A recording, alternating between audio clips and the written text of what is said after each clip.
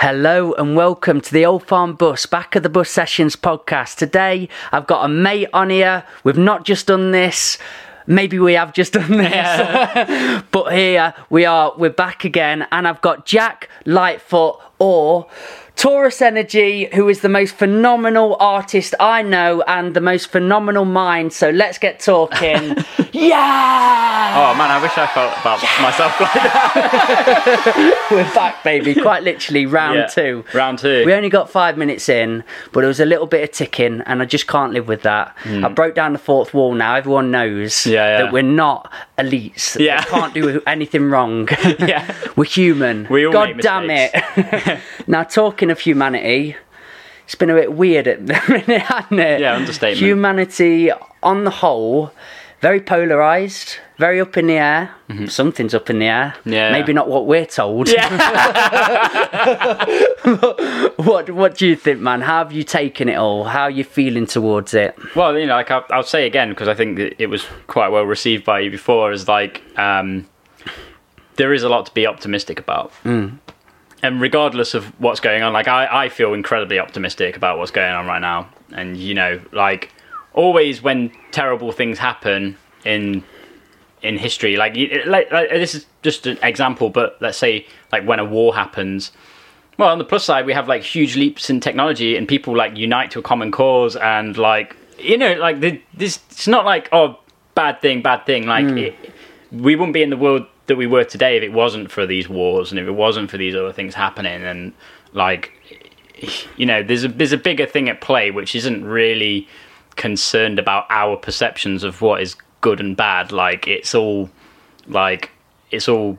cause and effect. And I think that a lot of people are like waking up right now to the reality that we actually live in. They're waking up to the reality of like the centralized banking system. A lot of people are getting into Bitcoin as well. A lot of people are getting into blockchain technology. A lot of people are having a lot of time to spend on their own to have a lot of introspection, and that's helping them personally develop. Lockdowns have forced people into that state of being, and a lot of people had time to think about what really matters to them. I do think that has kind of been weaponized against us in a way, like our empathy. I was going to ask, where's this view emanated from, and where have you built that? Because from my social media sphere, I've started to manicure it and find what I want to see on there rather than the shower of shit I was seeing before. Yeah. But what's in your world at the minute? What conversations are you having? Why are you seeing this optimism? Because I like it. I just want to know where it's come from. Yeah, I mean, like, with all this stuff that's going on, a lot of the people who before this, like a lot of people who I know have like buckled and like they've really kind of like fell into the conformity. I'm not massively surprised. I don't want that to be as an insult to anybody necessarily, but it doesn't really surprise me. Whereas like I know people from all over the world, like tens of thousands of people from all over the world who I've met like through different things, and coincidentally enough, like all the people who I look up to and like respect the most, like incredible artists, like incredible thinkers, people who are like on the cutting edge, like prestigious people that I've met. Maybe not all of them, because people that I haven't personally met, but a lot of people that I know personally, they all have the same perspective about what's going on. And a lot of people who are really into like personal physical health and personal physical like workouts and stuff like that, a lot of those people can see what's going on. And is that just a coincidence? People who are working on themselves and have a sense of self-determination, they can see, they can just think something might be a lie and then therefore figuring out a different perspective. Because I think at this point, like if you look at history and if you look at all of the media in this country, for example, in the last like 5 years, it's like, do you really think that they don't have the capacity to like lie to you constantly through their teeth? It's like, why are you so surprised? When you got to that point of yourself where you said, no, we're being lied to now, I've got these questions to ask, I want other people to ask these questions, it must have felt quite grounding. But at the very start, were you fearful as everyone else? Were you, I mean, where were you standing? The whole idea of, I'll just breathe across this like sick until proven healthy. Has no scientific basis whatsoever. Like, you know, would you be treated guilty until proven innocent? No, it's ridiculous. So we've created a paradigm where everybody is like, you know, sick until proven healthy. And they're saying like, oh, healthy people can die of like illnesses. It's That's like a crazy good saying. I've never heard that. Yeah, I mean, it's fucking bullshit. Mind my language, like, but you know, seriously, it is, like, dude. You haven't just said that. But it's the only way to really sum it up. Like, you know, we're now supposed to believe that healthy people and people believe that. It's like, you know, that's never been true before. So why is it suddenly true now? Like, you know, I think that there's certain illnesses that you could get, like, you know, parasites or something like that. That's a totally different thing. That's like, but you know, if you're truly healthy, your body would be able to deal with that as well, like way better than somebody who's not. So I think that does seem crazy to me. It's very paranoid. There's been no emphasis on how much you can do for yourself to attack any virus, any illness. Yeah. On, like we say, vitamin D, Yeah. being healthy. I've heard the number of people that were obese and have died from coronavirus. It's like 87%. Yeah, is incredibly high. But the lack of information on how to make yourself healthy, how to become fit, how to fight off viruses by being your own medicine. Yeah. It seems no bother towards that, and that worries me. That was shocking in the beginning, but now it makes total sense. Like, and based on knowledge that I already had as well. Like, the thing is, that is the biggest way to see how we're all being scammed right now. And like, when I say scam, again, like, I'll say it's just a deceptive or fraudulent act. So it is very fitting to this description, like, because why you're telling people that you have to wait for an expensive treatment which is already patented by a private company who has maybe one of the most questionable criminal histories on the planet. Literally, like, You're scaring me now, brother. Let's take Pfizer, for example. They paid the biggest criminal fine in history, 2.8 billion, for paying off medical professionals and hiding conflicting data and pushing people into medical trials without consent. Ouch. Yeah. Yeah. Is that fact? Does that sound familiar? Is that fact? That's a fact. That they paid it. Where can I go for that information? Literally, not to do what Joe Rogan did to Alex Jones on everything he said in a podcast. Yeah. He had to fact check it 10 times through, which is kind of healthy in being, but you can't have a very good conversation if everything you say is like, bring it up. I mean, I think it's kind of a specific situation because Alex Jones just tends to just be like, oh, they're turning the frogs gay. And everybody's like, what, bro? What are you chatting about? Like, everybody remembers that thing as like him just saying like they're turning the frogs gay, right? So then they will actually like go and research what he's saying. I think the drug is called azetitine or something like that. It's something like that. Changes their gender. And it actually is, well, frogs can change their gender automatically anyway. Wow. Okay. Because if they're in a single sex environment, they can change their gender. This is why I've got you on the bus. This is the exact reason. So basically, there's this drug that was making its way into the water supply, and it was like changing it was kind of confusing or changing something genetically in these frogs that they were all basically changing to the same gender, and then they were like dying out. And it's like, he's there like saying, they're turning the frogs gay. And everybody's like, you're crazy, bro. And it's like, no, what he's saying is true. And I think that's why a lot of people would fact checking everything that he was saying. More to like say, well, this is actually true. Like, completely. It's not just him saying crazy stuff. I just meant on the actual show. Yeah. It was very jarring. Totally. Because he could say some cutting him off, didn't he? Great rants, and he's like, shut up, we need to check this out. And I get why to its extent, but it struggles for conversational. But in what you were saying there, I thought, oh, that is fascinating. That's something I would like to explore. Where does one go for such information? Yeah, I mean, if you want to find out about Pfizer's criminal history, you do not have to look hard. Very far. Like, it's very easy to find. Like, if you literally just search Pfizer criminal history, and that is just one thing. Yeah. Like, they have like hundreds of charges that they paid, that they settled in a court. Like, if I did that, I would be in prison for the rest of my life.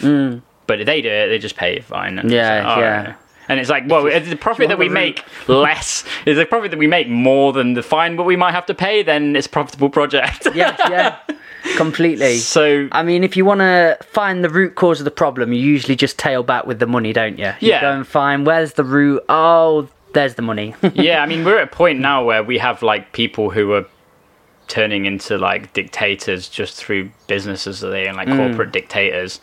And, you know, that seems like a ridiculous thing for people to say. It's like, you know, whatever you think about Donald Trump, like, you know, I'm not going to get into that, but like they banned him from like Twitter, Facebook and everything, and then said that the friggin' people going into the Capitol building was an insurrection or whatever. It's like they clearly have more power than allegedly the most powerful man in the world at the time. So, well, I mean, what is a better demonstration than that? They just silence him and he's just gone. Is my fear and hate towards cancel culture or censorship and so on, is because it's like they either, like Google, for example, you could see it as a byproduct of they're doing it because they're trying to filter out bullshit and make sure you're safe. Yeah. Or, which I don't quite agree with. Mark Zuckerberg's waking up in the morning thinking, I've got to save, like, some young 18-year-old boy's life, like, today, from information. Another part of it is, you know, they think there's so much information out there, you're not going to be able to filter it yourself, so let us help you. And there was a thing out recently, and I typed it on DuckDuckGo. Do you have DuckDuckGo as your search engine? I only go on the internet with VPNs. Yeah, that's it. So, you know, I typed in this article I read. It was the day after the actual vaccine or shot came out, and it just spoke about a doctor that died after taking it the next day. Was that the one guy who was like mocking everybody for saying that they were like... I don't think so. No, this was a person in Brazil. Okay. And then I just went back simply because I'd not had a debate, because again, I sit very, not on the fence, not like I don't dare conjure up my own opinion, but there is just so much information. I really do want to be careful with it and thought out, and I've got people on both sides where I'm trying to have these conversations with nuance. So I just said, I find everything you're saying fascinating, but this is an article I read the other day. I'm just going to find it. Poof, it had gone. It had gone off of the internet, and it was one of the top things. I typed on DuckDuckGo, and I was searching for it, and then I went on DuckDuckGo, and it was there, straight up. I went on a different search engine, so I thought, well, that's been taken down. I don't feel confident or comfortable in things that are being taken away from me when I want all the information, and then I'll be able to sift through it and go, well, I'm going to make an informed decision on it. But as soon as I've opened my eyes to here's some information, now it's taken from me, some more information, it gets very confusing. Bro, honestly, I'm worried. Censorship is burning books faster than we're writing them right now. And that's what's going on right there. Like, okay, now we're supposed to believe that these people are doing this to protect us. They don't want us to see certain information because of what that might make us think. I mean, George Orwell, like, it's like nobody read these books. Like, what's going on? Like, it's like, okay, so the reason why this is so worrying is because most people aren't even aware of it. Like, when I start talking to, I'm trying to think of a nice word to use, like people who were mainstream people, like when I say to them just like, yo, you're not even aware of the censorship, like they're just removing things offline, and then they're just like, oh well, that's like, I didn't hear anything about that, but it's probably just dangerous misinformation. So this is a word that we keep hearing all the time now. Like, you know, I was talking to you earlier about changing language. It's like dangerous misinformation. It's like, it's to misinform you, and it's dangerous. And it is, it's like in echo chambers of rhetoric that they can all give each other. If you are on an opposing team or you think something other, they've equipped each other with tools of, if somebody says this, just label them this. You can label this. And it goes, guys, isn't there a lot of conversational points to be had out of this one thing? Can we not go on exploration together? Can we not go on vehement ideas and studies and go for this side of the thinking and this side? Not, you're just a COVID denier, and that's your label now. That's where you belong. And if you say anything against masks, it doesn't matter if a scientist that you've seen said it or a doctor or whoever, they've got a label to call you, so you're out of the conversation then. Yeah, and yeah. I find that very dangerous. Yeah, I mean, people think that it's just some like crazy young guys in their early 20s just like thinking of these crazy ideas, like stirring crazy inside their own house. It's like some of the most prestigious scientists in the world, like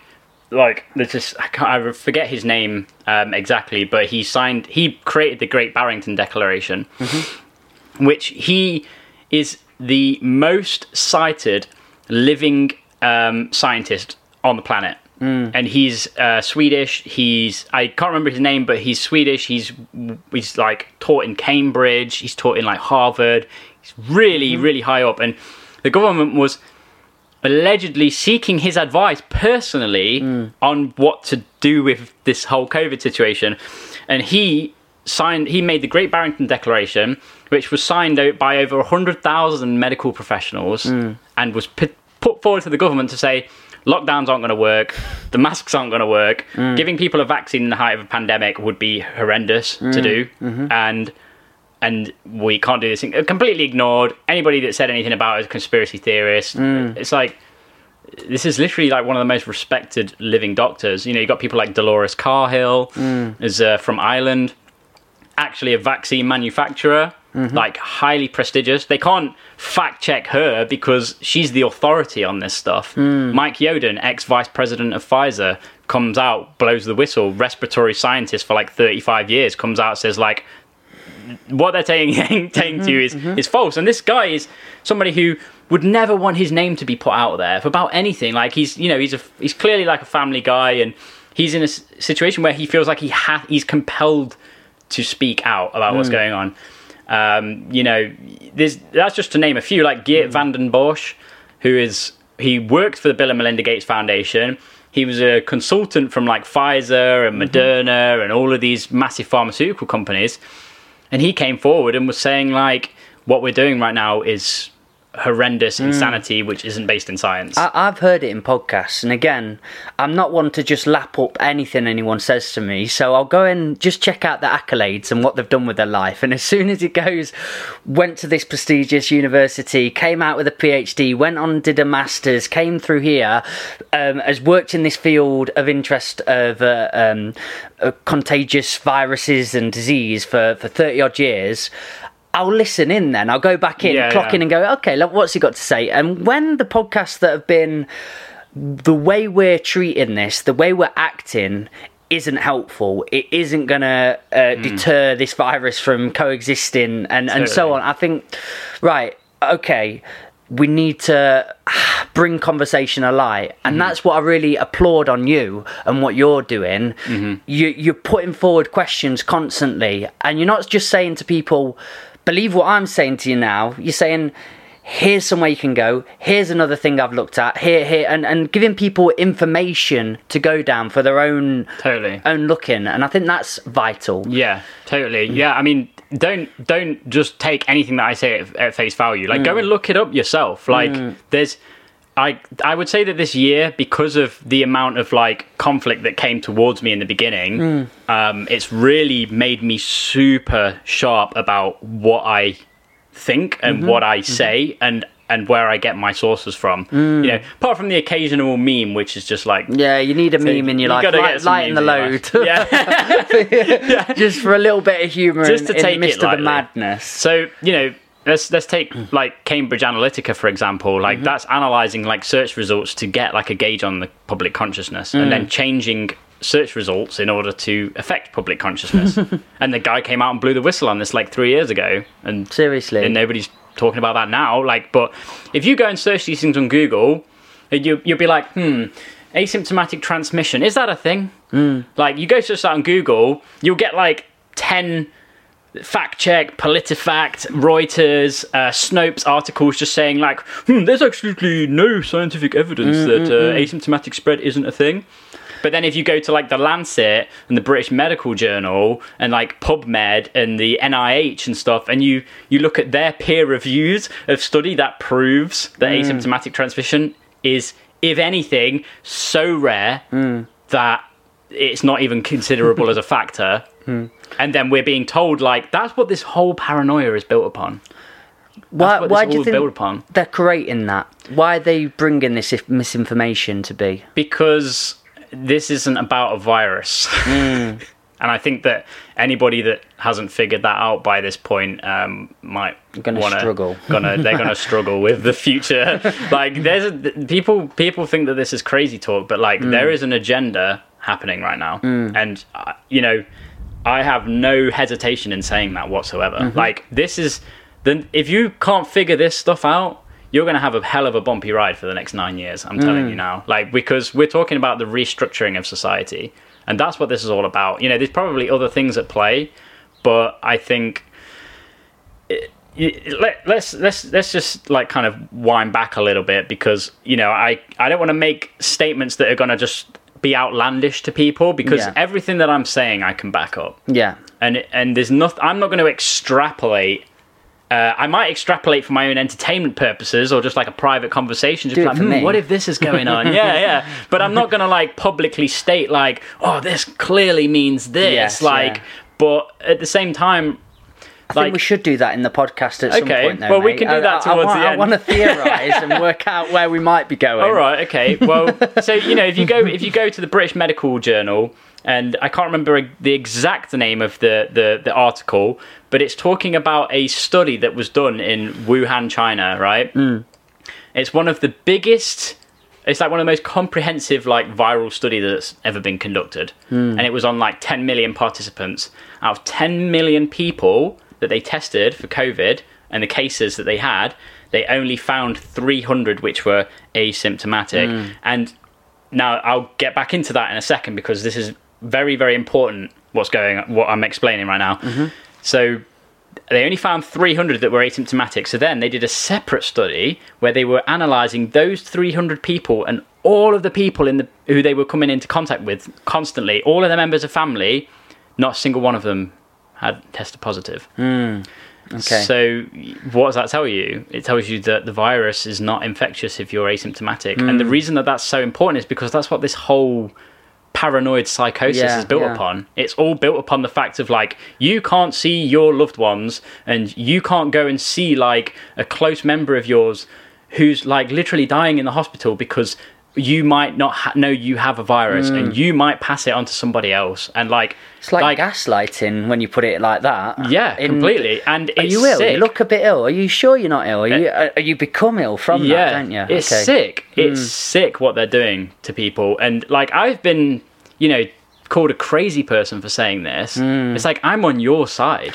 That's the crazy thing about all of this. That's what I struggle with the most in these times, because polarized. That polarization, but where it's all coming from is a place of love in its essence, in the warpness of it all. I want collective evolution, bro. That's my goal. Where you're at and why you're speaking so passionately about this is because you want to help people. Yeah. You want to bring about a change to make people look in a certain way, to go, no, don't be lied to, think for yourself, look at this information. Yeah. Whereas people that are on another fence are going, no, we need to protect one another, we're all going to die. That is coming from a fearful place, but in a loving aspect of that place. It's weaponized empathy, as I call it. Is it? You said that's like that saying. That's just a term that I've made empathy. Up. It's like the media has taken our empathy and is using it against us. Just be like, don't you love your granddad? Yeah, it's guilt tripping everybody. Close tear in his eye. Yeah. Withering away. Like, you know, when you see these adverts, I want to go see him. It's like somebody with an oxygen mask on, and they're on bus stops, and they're saying like, how could you look them in the eyes and tell them that you didn't hand sanitize your hands? And that's dark, man. I can tell how powerful the manipulation in people has been, because even doing this podcast now, you could be thinking, oh, what is the perception going to be behind this? How are we going to be seen in this? And even I can get that neurosis a little bit, but I want to hold a space where both sides could be on. You can speak in this way, they could speak in that way. And the conversation exists so we can bring thought together and work something out where we come together in unison, rather than just being angry at one another for being wrong or thinking wrong. And I don't want people to feel so strongly on that. I want all voices to come together. That's what we need more than ever right now, is people, no maskers or maskers, vaxxers or no vaxxers.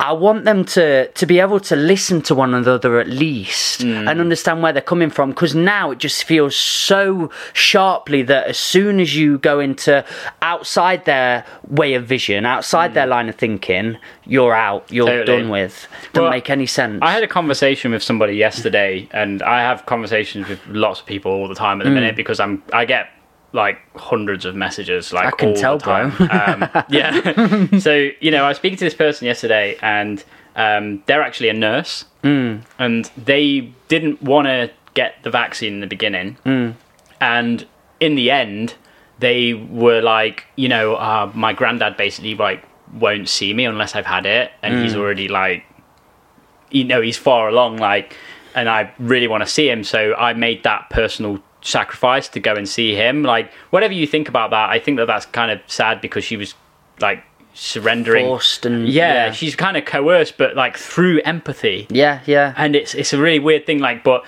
you know, she said to me, I respect what you're doing, and I respect what you're putting out there, and I think that you're perfectly within your rights to like not have it if you don't want it. I made a choice that was personally right for me, and I would die for your right to not have to have it. And I was like, and I just said like I'm sending you like so much love. Like, I totally respect anybody's decisions on what to do for themselves. Like, you know, and then like on the flip side, like honestly, you know, I might advise you against injecting heroin into your eyeballs, but like, it's your choice, dude. I was going to like, say, you might advise me to do it. Either way, the conversation's there, the words exist, and then I get to be my own entity on how I operate next. It's your sovereignty, man. Completely. Like, and that's what it all comes down to. And like, the people who are out there just saying like, oh yeah, we're all going to like be in lockdown again because of these anti-vaxxers. And it's like, okay, explain to me the scientific thinking behind that, because there is no scientific basis to that whatsoever. And like, back to the rhetoric. Yeah, and the thing is like, the reason that I have so much conviction behind this is because I've been called crazy, I've been called lunatic, I've been called a murderer, everything that you can think of. Not nice words, are they? No, like some of the worst things that I've ever been called, I've been called in the last year and a half. And for me to actually know you personally and know our moments together have only ever been beautiful, around kind people, giving off compassion is what you emanate. It's just so untrue. And I've seen that in people that I really care for, and even myself. You're an idiot, you don't know what you're talking about, now you're killing others by doing this, holding this view. I've had it outside of COVID talk, man. In talking about drugs on a podcast, or talking about substances and so on. Again, I've always said I'm not advocating anything, I'm just explaining my feelings, my experiences. This is what happened to me. And if you ever want to talk to me on this front, get in touch. I'm open for people to getting in touch, and I can go more into depths of it. But words shouldn't be cancelled. The person shouldn't be cancelled. You can have an open space of all speech to exist, and we can operate in that and trust that people are their own people. One of my favourite quotes from the last year is like, there's a difference between hate speech and speech that you hate. Oh, dude, that's going somewhere. Say it again. There's a difference between hate speech and speech that you hate. Oh, wow. And it's like, that's given me a goosebump moment. I love that. But it's like, you know, people they just think that they have a right to never hear an opinion that's different to what they think.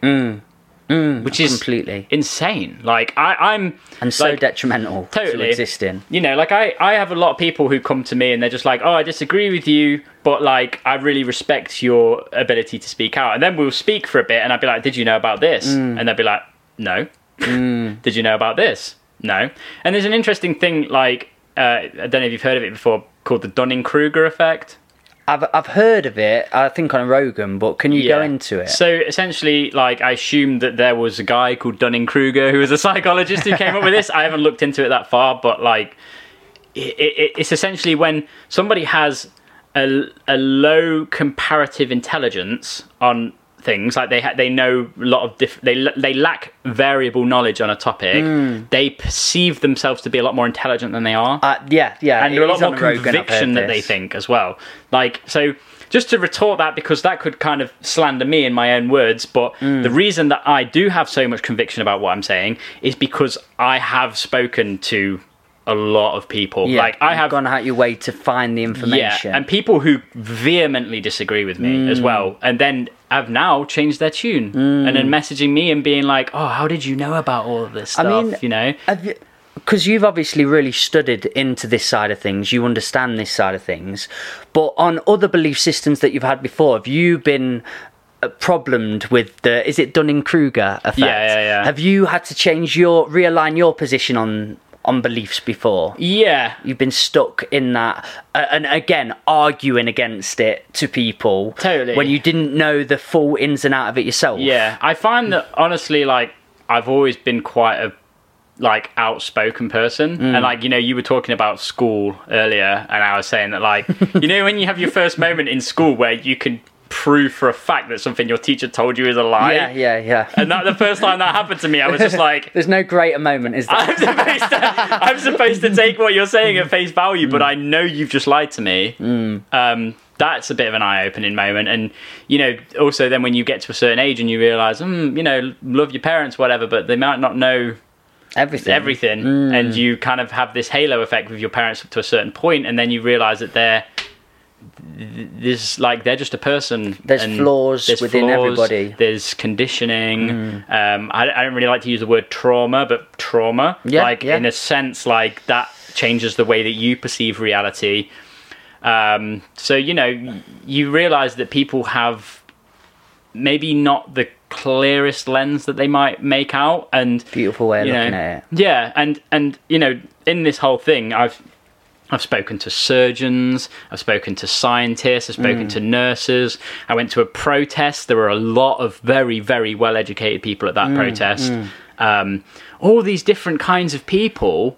Like, I spoke to a surgeon, and he's from America. I think he's from, like, Massachusetts. I won't use his name or whatever, but he was saying how, like, you know, oh, God, we really want this vaccine. However, there was this one guy on our ward who was essentially saying that we shouldn't be putting these elderly people on respirators because they're all dying. And everybody was saying to him, just like, what, are you crazy? Like, what, so we should just let these people die, blah, blah, blah, blah, blah. And then, he was very, like, sure about what he was saying. And he says, look, let's just not put these people on the respirators. And then, like, patients who they thought were, like, because they only put you on a respirator when they think that you're right at the end and, like, there's no other option. Yeah. And there were people who was recovering from that point when they weren't putting them on a respirator. And then, so, you know, they're making decisions on the fly, which are determining whether people will live or die. And this guy was being called crazy for that. And, like, he was saying, like, it's interesting how we all kind of, like, turned on him, and then he turned out to be right, and, like, people weren't chasing him up. So even though it's happened through history, totally, you've had whistleblowers come out and go completely against the grain, and then suddenly we go, oh, they were right. The Earth's not flat. Kill him. This guy's crazy. Another conspiracy theorist. Put him in the box. Put him in the box. I love it. It's like, I've never been to space, but, you know, it's a pretty elaborate scam, bro. I don't know why they're holding that one up so vehemently as well. There's a lot of things to focus on, like, you know, maybe focus on those first instead of debating the shape of the Earth. Well, how does it fit your psyche? Like, how are you coping genuinely? Because you're a human with so much that you can hold on top of you. Do you struggle when you're hitting brick walls, or you're having shit thrown at you essentially all the time? I know when I'm out of line, and, like, I think that I know when I say something that, like, might be falsifiable in some sense, like, or when I'm going out on a limb. Like, sometimes people can't tell the difference between, like, when you're making, like, a joke and, like, you know, if I post, like, a funny meme, but it's, like, relative to what's going on, and people will just be like, oh, well, actually, and I'm just like, oh, you've shown your true colours there. It's like, come on, dude, I couldn't summarise it in a sentence, but I thought it was funny, so have that. Totally. Yeah, completely. Yeah, and it's like, what you're saying is really offensive to people who are wearing masks, and I'm just like, well, you projected that onto that statement. Like, so, you know, there's certain elements, like something that I got a lot of backlash for the other day. Go on then, hit us with it. Which is like, I'm loving this. Which was like, it was a meme. It's like, it was basically like, thank your straight parents for your existence, straight pride. Okay. And like people were just like, oh, are you saying that like you're homophobic? And I'm like, no, like, I've read an excerpt from Mein Kampf. Am I saying that I'm friggin' a Nazi? It's just like, you're equating something to that. I'm making like a tongue-in-cheek joke about something that like is evident. Yeah. Like, and then people were saying to me just like, oh, you're against like gays, and it's like, dude, you do not know me. Like, you think that I'm against gays? Like, I have so many people. I have a lot of very, very close friends who are gay, all different kinds of walks of life. I have very close friends that are transgender, and you're saying to me like, oh yeah, you're a homophobe, sexist. Mate, you're incredibly liberal to what I know. And and funny, the thing is like, out of all of the things that I've put out there in the last year, I got more backlash for that than anything. Do you feel a part of you enjoy dipping your toes in the madness? You're a bit of a social experiment to some degree. Do you put stuff out there, tongue-in-cheek, antagonistic to some degree, knowing what's going to come your way and just seeing what happens? Not really, It feels that way. No, I mean, like, it's funny, like, when it goes that way. Like, I'm not going to lie, like, there's, like, sometimes, like I said to you, like, if I go out on a limb and I say something, I wouldn't say that with a knowing that I could like back it up. So if you come to me with like your subjective arguments, and then I say to you like, yeah, but what I'm saying is a fact, though. I just feel like you're 5 steps ahead, waiting for them to fall into the trap. You can come it wasn't intentionally designed to be a trap, but it's just like, when your argument's thought out and people come at you with their subjective biases and they don't expect you to have actually thought about it. Yeah, it's kind of like dealing with children. I'm not gonna lie. I'm not here to just try and like insult people. Yeah. But it's like, I think it makes them question their thinking though, inevitably, and that's important. And the problem is like everybody's so scared of saying something that might lose them some respect, or like they're conforming, and like if you have this like cancel culture thing coming forward, and they literally threaten you with your livelihood. Yeah. Like, oh yeah, we're trying to like take away your business, and like we're gonna make sure that like nobody ever speaks to you again, and then blah blah blah. It's like, I feel it was well conducted though, because the thing they've done is put social media into the mix. So they've given everybody a third FBI identity. Book. Yeah, they've got a character to play out now. I was Michael Markham before, that would go to the gym, live my day out and about. But now I'm also Rhythmical Mike, and I've got to think about what this character portrays in a fake, false world. Yeah. But I'm gaining views, and I'm gaining followers and likes. So I've got to then conduct an image to people, like the halo effect you were saying, of what do they want to see, what do they want portrayed. Oh, if I put this up though, am I going to lose respect in this way? So I feel it's been very cleverly conducted and manufactured over a long period of time, built everyone to a certain stage where they really do give a fuck now what people think and how they're perceived. So they've got to constantly get involved with the rhetoric, get involved with the ways of saying and ways of being, because they're going to be cast out, isolated if you're not involved in it. Yeah. And that's where this sort of cancel culture, angry, hate-filled, be on our teams. It's teams a lot of the time. It seems to stem from. Yeah. Do you know what I mean? Yeah, I mean, like, we can go back to that what I was talking about, Yuri Bezmenov, like, just before the thing. Like, the same guy, Mycotonics, Luke Sumter, who sent me, like, as we were talking about earlier. I'm going to be checking him later. I'm looking forward to that. He also sent me this interview. It's 1984. Is it 1984 or 1987, 1982, something like that, interview with Yuri Bezmenov, KGB defector, and like, like what I said to you about the equality, and he was just saying like, we introduced the equality concept into the public eye in America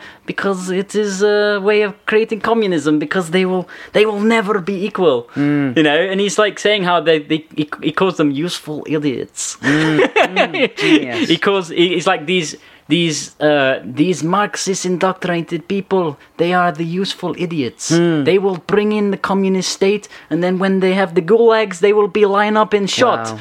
Yeah.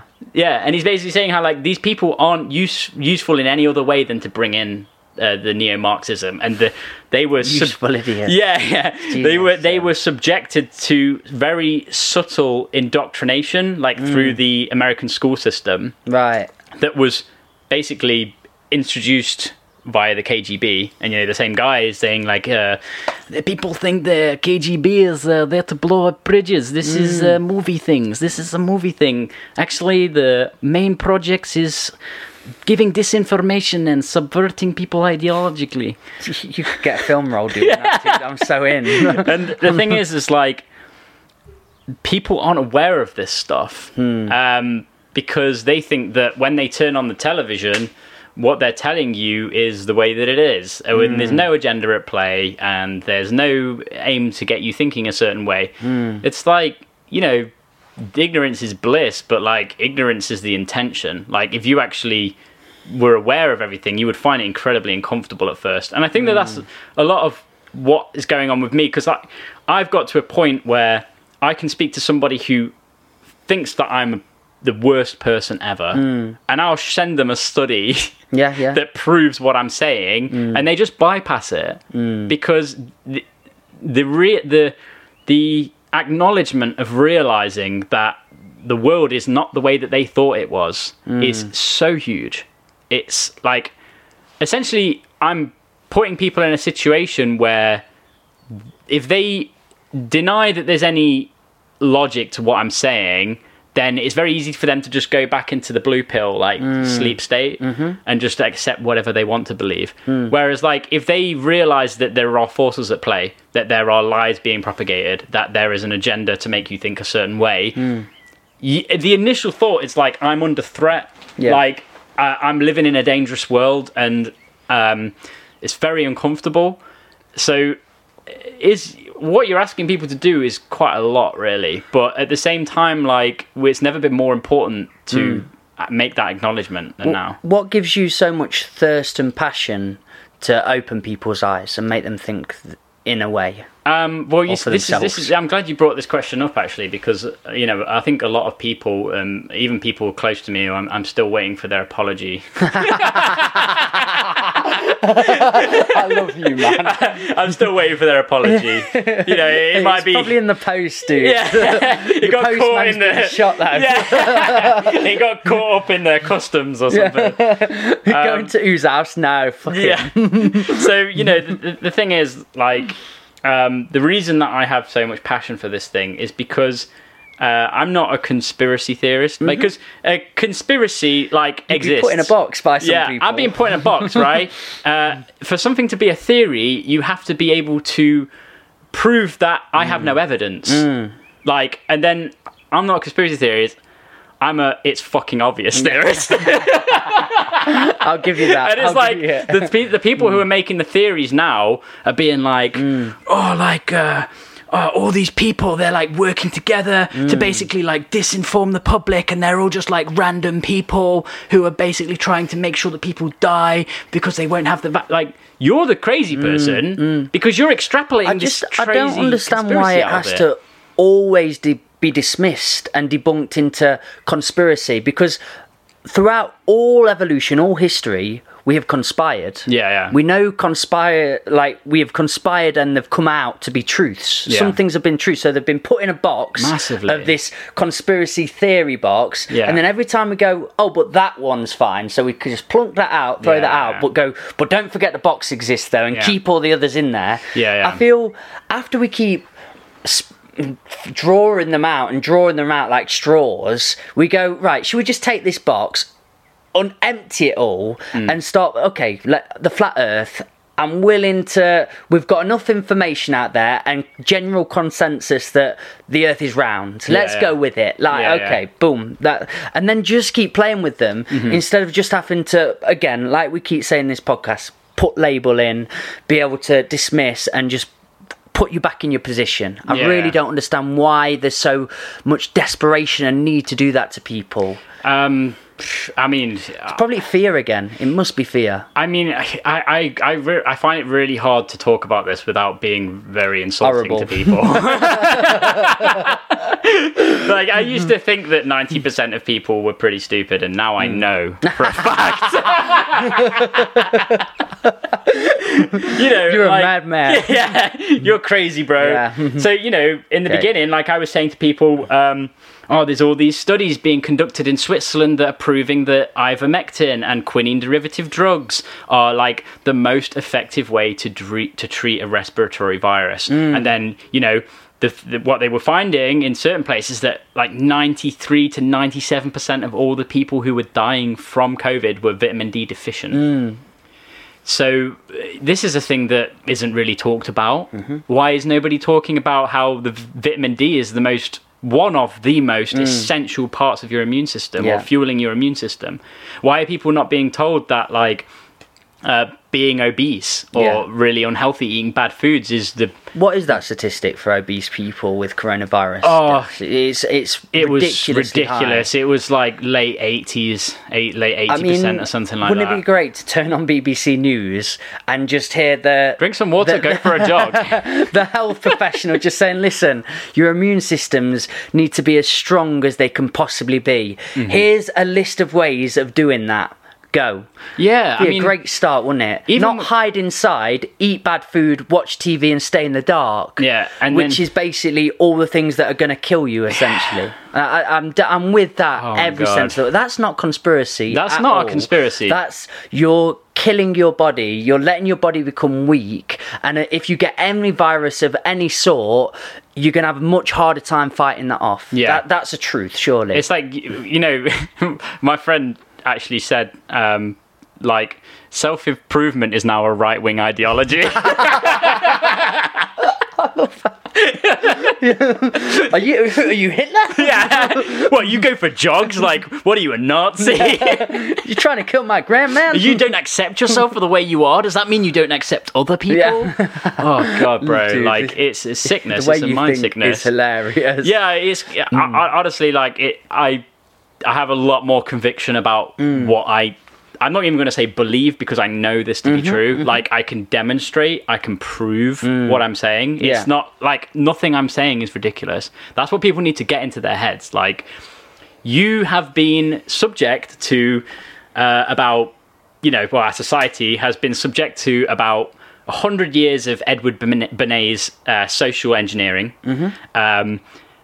Joseph Goebbels' mentality towards creating groupthink is still alive and kicking, and like that's what it is. It's literally like, if you don't stand for anything, you'll fall for anything. Like, I actually can't remember who that quote is from, but stunningly good. Yeah. So if you stand for nothing, you'll fall for anything. And like, if people are just in a state where they're apathetic, they've got nothing to look forward to, which is what this lockdown has done, that to a lot of people. You start to become susceptible to anything that they want you to believe. Like, what happened to realizing that there's propaganda? Like, why does everybody suddenly think that propaganda doesn't exist, and that what the BBC is saying is true? I mean, just turn on the TV and watch a few adverts for a few times and go, oh, this is... And again, everyone went mad when it's a cult following. Like, do you watch The Social Dilemma? Yeah, I did, yeah. Incredible documentary, but a documentary where they've openly said, yes, you were involved in a huge manipulation, huge indoctrination. We wanted to see if we could get people involved in this product. Over time, you become the product. That was the idea. You fed to the algorithm. Now we know how people work. And it explained it all flat out in front of you and said, this is what we've done. I call it FBI book. Yeah. and people, because that becomes popularised, and people can nod to it and go, oh, right, I thought so. God damn yeah. Yeah. But then when it's not out in the open, when it's not been popularised, there's hesitance, and they go, no. There's not a big documentary on that yet. Yeah. When does that need to come out? Does that make sense? Yeah, totally. It has to be the known thing before it can become accepted. All we're finding right now is that conspiracy theories are just 10 years ahead of everyone else. Yeah. Well, because 10 years later, we'll realise what was going on. We spoke about Alex Jones earlier, and I'm not his biggest follower. No, me neither. At all. But, and he'll admit this, some of the things he said were very wrong in the past. He said some things that were very wrong, but also he exposed some things very right that came out, like Moloch, who I learnt about. Yeah, the owl god. Yeah, the owl god. And Bilderbergs. But there's video evidence, and especially like Epstein Island and so on. He was talking about that He spoke so long ago. 10 to 15 years before it came out, about this island where they have sex with underage people and they do these ritualistic movements and so on. Everyone dismissed that. It comes out, It's and then all we go, fact.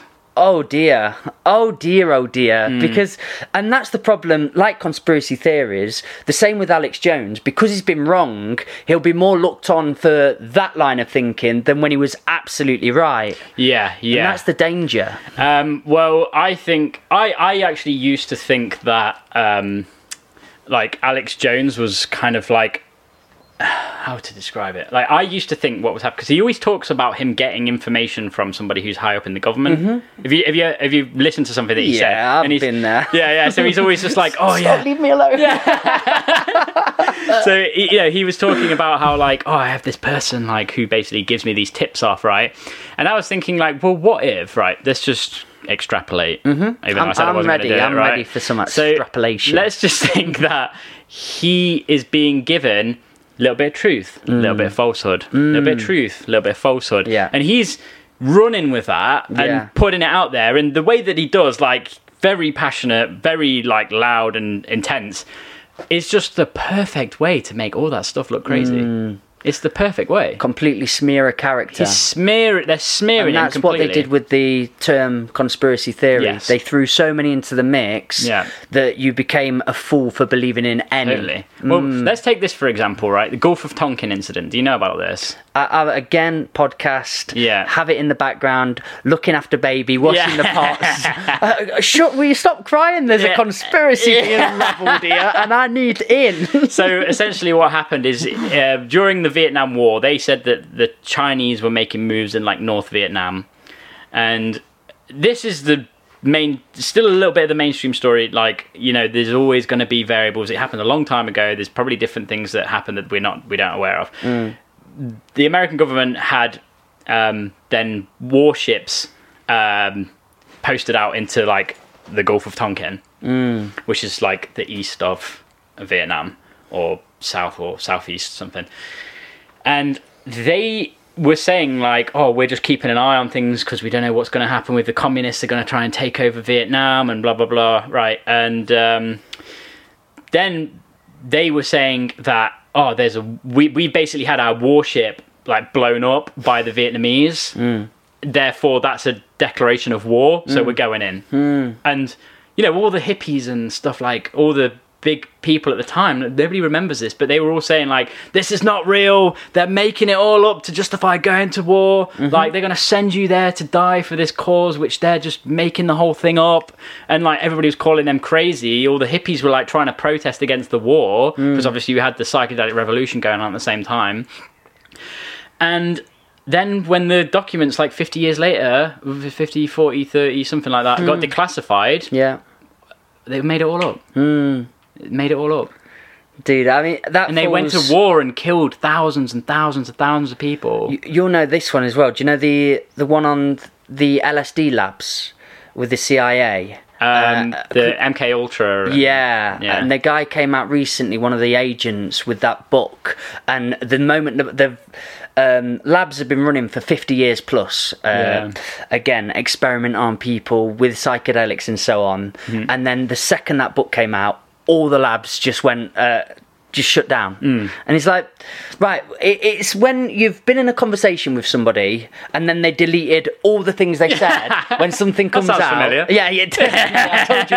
But that, if you want to find the guilty party, that's all you've got to look at, isn't it? If they know they've been wrong, if they know they've done something that needs to be concealed, that's all you need to look at. Yeah, that's why a whistleblower from the Wuhan Institute of Virology said that they were deleting all of their information and data servers. Why would they be doing that? That's very guilty. Had you heard of that LSD experiments? I had, yeah. The one, there were really well known for doing it on. It's that the killer in the Manson, Charles Manson. Yeah, had you heard of that? Yeah. Dude, that story is graphic. Again, just somebody who was a little bit different. And they were just feeding him LSD after LSD, and he'd be going in, getting arrested, and then getting released straight away. And they're like, no, he said, this is above your pay grade, let him go. And they're like, okay, he goes. Yeah. And then there's like actual police officers coming out at the time saying, yeah, we were told that. He just was allowed to do whatever he wanted to do. Yeah. And again, Perfect Smith story. would have been in a wonderful box of conspiratorial thinking, comes out as absolute truth. There's an author behind it. He was part of the CIA explaining everything that goes on. Yet we're still in this mindset of, yeah, but not this though. It's like, why wouldn't this be a possibility to be a thing? Do you know what I mean? People are going to look back on what happened in the last year with such shock when they realise what's been going on. Because when like to extrapolate, when do you see these truths being unravelled and put in front of our faces? Because that does have to happen eventually. So there's a German lawyer called Rainer Fulmich, and he was responsible for basically prosecuting Deutsche Bank for exploiting the markets and all of the criminal fraud stuff that they were doing. They were considered one of the most prestigious banks in the world, and he basically prosecuted them in an international court, saying like, you're laundering money, you're frauding people, you're raising interest, all this kind of stuff to basically push people into destitution. He was the tip of the spear on that.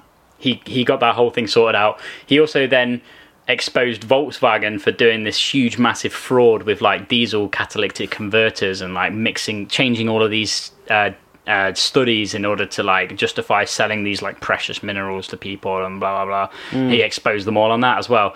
This guy is now at the tip of the spear on a class action lawsuit with some of the most prestigious scientists in the world, and he is prosecuting several different governments simultaneously with literally like 10,000 like world-class scientists behind him. Wow. And that commences in January, February, March, April, May, June, July, August, September. Wow. September, like 11th of September or something like that. Are you going to be keeping a very close eye on I've been keeping my eye on him. Happenings behind that. Yeah, I mean... You're in the rabbit hole, aren't you, brother? Yeah, well, I mean... I'm just in the open and clear. Everyone else is down a rabbit hole. I just meant the magical rabbit hole that exists, but there's so many.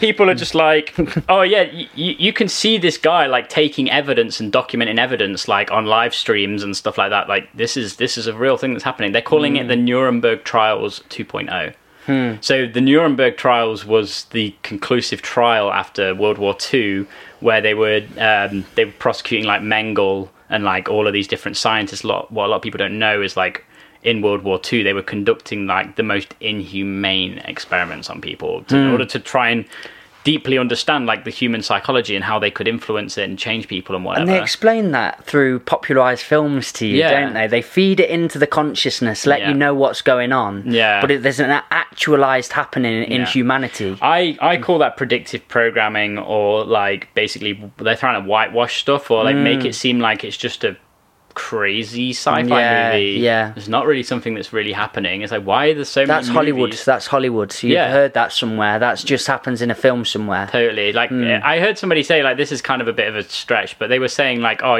Hollywood, like all of the old sages and seers, they used to use wood from the holly tree to conduct spells and to create magic, and their whole idea with magic was basically influencing the public consciousness to think certain things, therefore to make it a reality.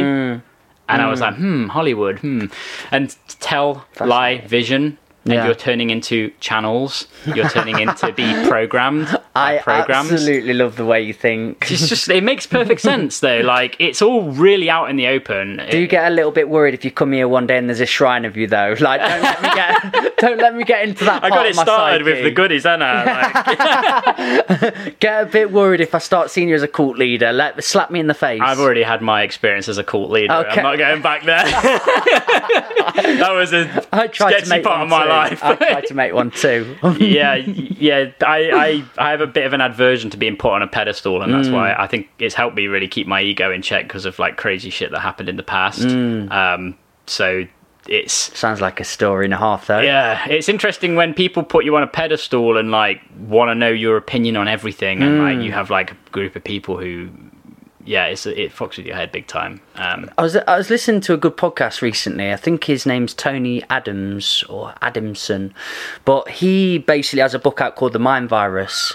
And again, I really like one of his metaphors he used on your opinions and your thoughts. Like, has them as friends in the house. Yeah. Allow them to come in, have them there for as long as you want them to be there. But if they start pissing up your walls, leaving shit everywhere, Take 'em out. just taking all your food, yeah, let them go. Yeah. But you don't have to be so attached to them. Another guy, I think he was of Whole Foods. He was the CEO or something of Whole Foods. He was on a Rogan podcast. He sold to Amazon, didn't he? Yes. Yeah. But again, he had a very similar view on this of wear your opinions as clothes. Like, they're not your skin. You don't have to hold them viciously and tightly. And again, if they come outdated and you don't like the look of them anymore, they can be interchangeable and move. And that gave me a bit of a penny drop moment. Totally. And it's quite relaxing and releasing when you can see your opinions and views like that. Yeah. When I was a younger person as well, I felt that towards cult thinking and my mindset of, I'm going to save people and bring them on this mission, and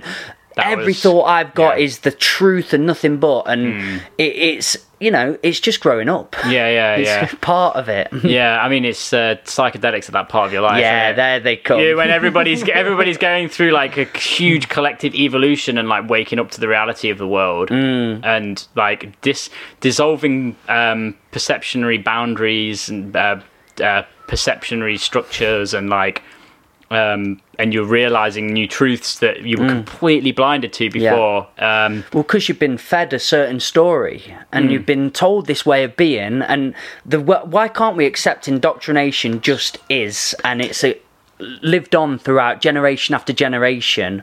We've forever been told a certain way of being, a certain story that suits your surroundings, and I fell hard to that. So when I came away from it, saw the backside of it, then it opens up all parts of thinking. And like your quote said earlier, if you've got no set belief on anything, it opens you up to belief of everything, was it? Yeah. If you stand for nothing, you'll fall for anything. Yeah, and that's it. When you go, oh, I've been lied to, then your whole floor's been shifted. Yeah. You don't know where to stand, so you're grasping at things and hoping that's the truth, and that's the truth, I suppose. The way I see it, right, and this is kind of getting into like spiritual concepts here, is that our reality is shaped by perception. Like our personal lives, personal experiences are shaped by our perception. Our group life, group perception is based by the group perception and how we perceive a certain thing to be, and when we're in company of those people. Countrywide, globe-wide, continent-wide, like as a planet, like what is our perception on this reality right now? And like, what does that say about what is really happening? Like, you know, this things now which are like trying to poke their way through, that saying like, maybe a lot of stuff we know about history is false. Maybe a lot of things we know about these certain scientific fields are false. But you're requiring the established system, which is incredibly well funded and established, to question everything that they're built upon. So, you know, like the pharmaceutical industrial complex, as I call it, right, is built upon something called germ theory. Now, before germ theory, I don't know, it might have been like 1700s. We had something called miasma theory. Now, miasma was essentially every illness or sickness is caused by this poisonous mist, which is just around, just going into houses and being like breathed in by people, and that's what's making them sick. And they believed that every illness was because of the miasma. Now then, scientific development comes along. So then there was a guy who we realized, I think in the end, that it was not, is it diphtheria? I don't know. There was a disease, a waterborne illness that people were getting from water that they thought, and then this guy who was an intellectual of the time, like this could be like 1740, something like that. I could be completely wrong on that, but I think in the it's dark. Don't worry, mate. I'll put it up on screen. Yeah. You can correct me on that, like when you edit it later. So this guy found that all of these people on this one street in this city were becoming sick. And then he like was trying to find out all the variables of like what those people were specifically exposed to.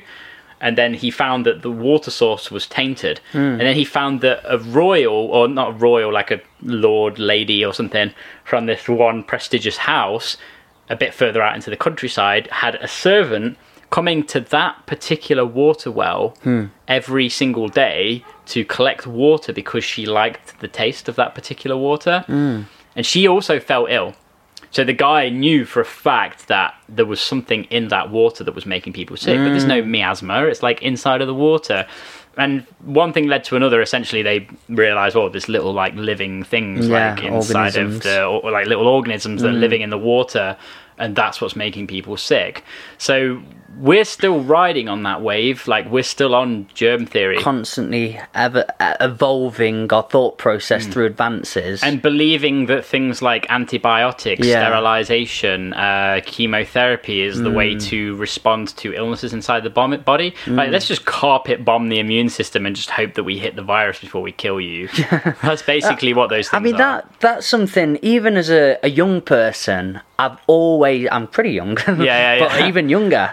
I've always thought how mental I thought and we thought as a species in the past of something, and then lived on, and then kept making these evolutionary marker points where we go, oh, how stupid was that in the past? And we keep living on from that. And then are we stupid enough to think that we get to a definitive moment where we go, oh, we've got it all now, we've got it all? Because even on a soul level, when you think you know it all, and then you get a big ego check and you go, oh, silly me, what's the next 100 years of truth? learning. That's why I really hate people speaking in absolutes all the time on everything, because I go, you know, you're gonna look back in 5, 10, 20, 40 years time and go, how crazy was that line of thinking?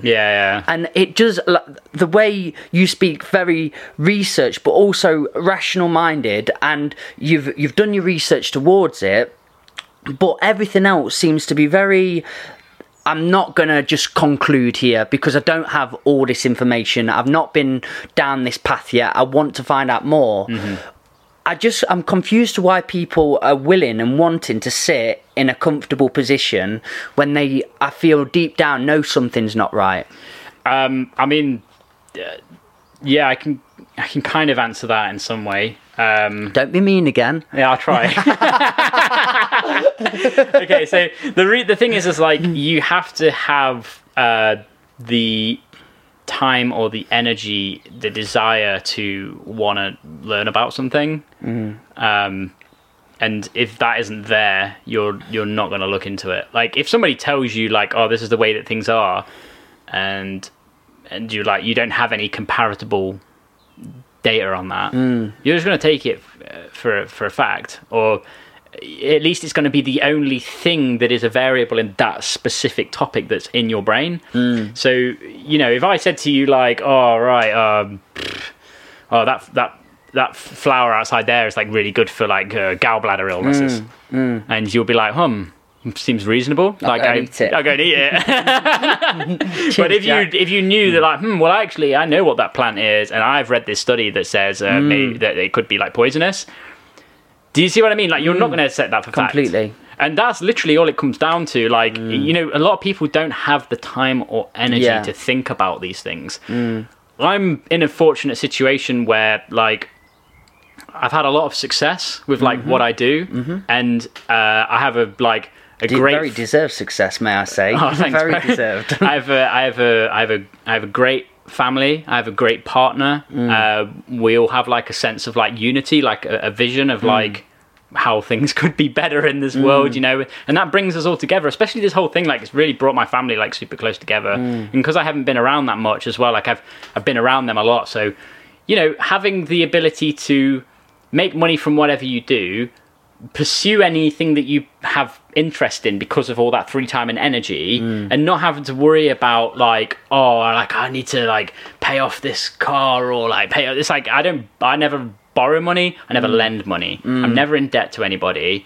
I am constantly like making sure that my to-do list is as short as it can possibly be, and that gives me a lot of free time, like mental free space to like look into these things, so that when I it does make you a bit like ADHD, because your attention can be like, I just read about that for like 2 hours. What's next? Like, do you know what I mean? Podcast. I bet you're sort of multitasking doing it, aren't you? I love audiobooks. Like, audiobooks is the one, because like all of these books which I wanted to read for years and never had the time, like now I can read them while I'm doing work. I was going to say, any people listening to this, and if they've got to this amount of time in it, they're definitely half teetering on or full acceptance. Like hour and 20 hour and 20 minutes. For those people, what would you say information by, like you say you love audiobooks and podcasts and documentaries, any great things where people can open up their eyes a little for the information you've got? Are you starting a podcast? Stop using Google and Facebook. And then are there any good talkers or any podcasts you can listen to where they've got this sort of conversation out there? That's really hard to answer. Like, it depends what specific topic. Okay.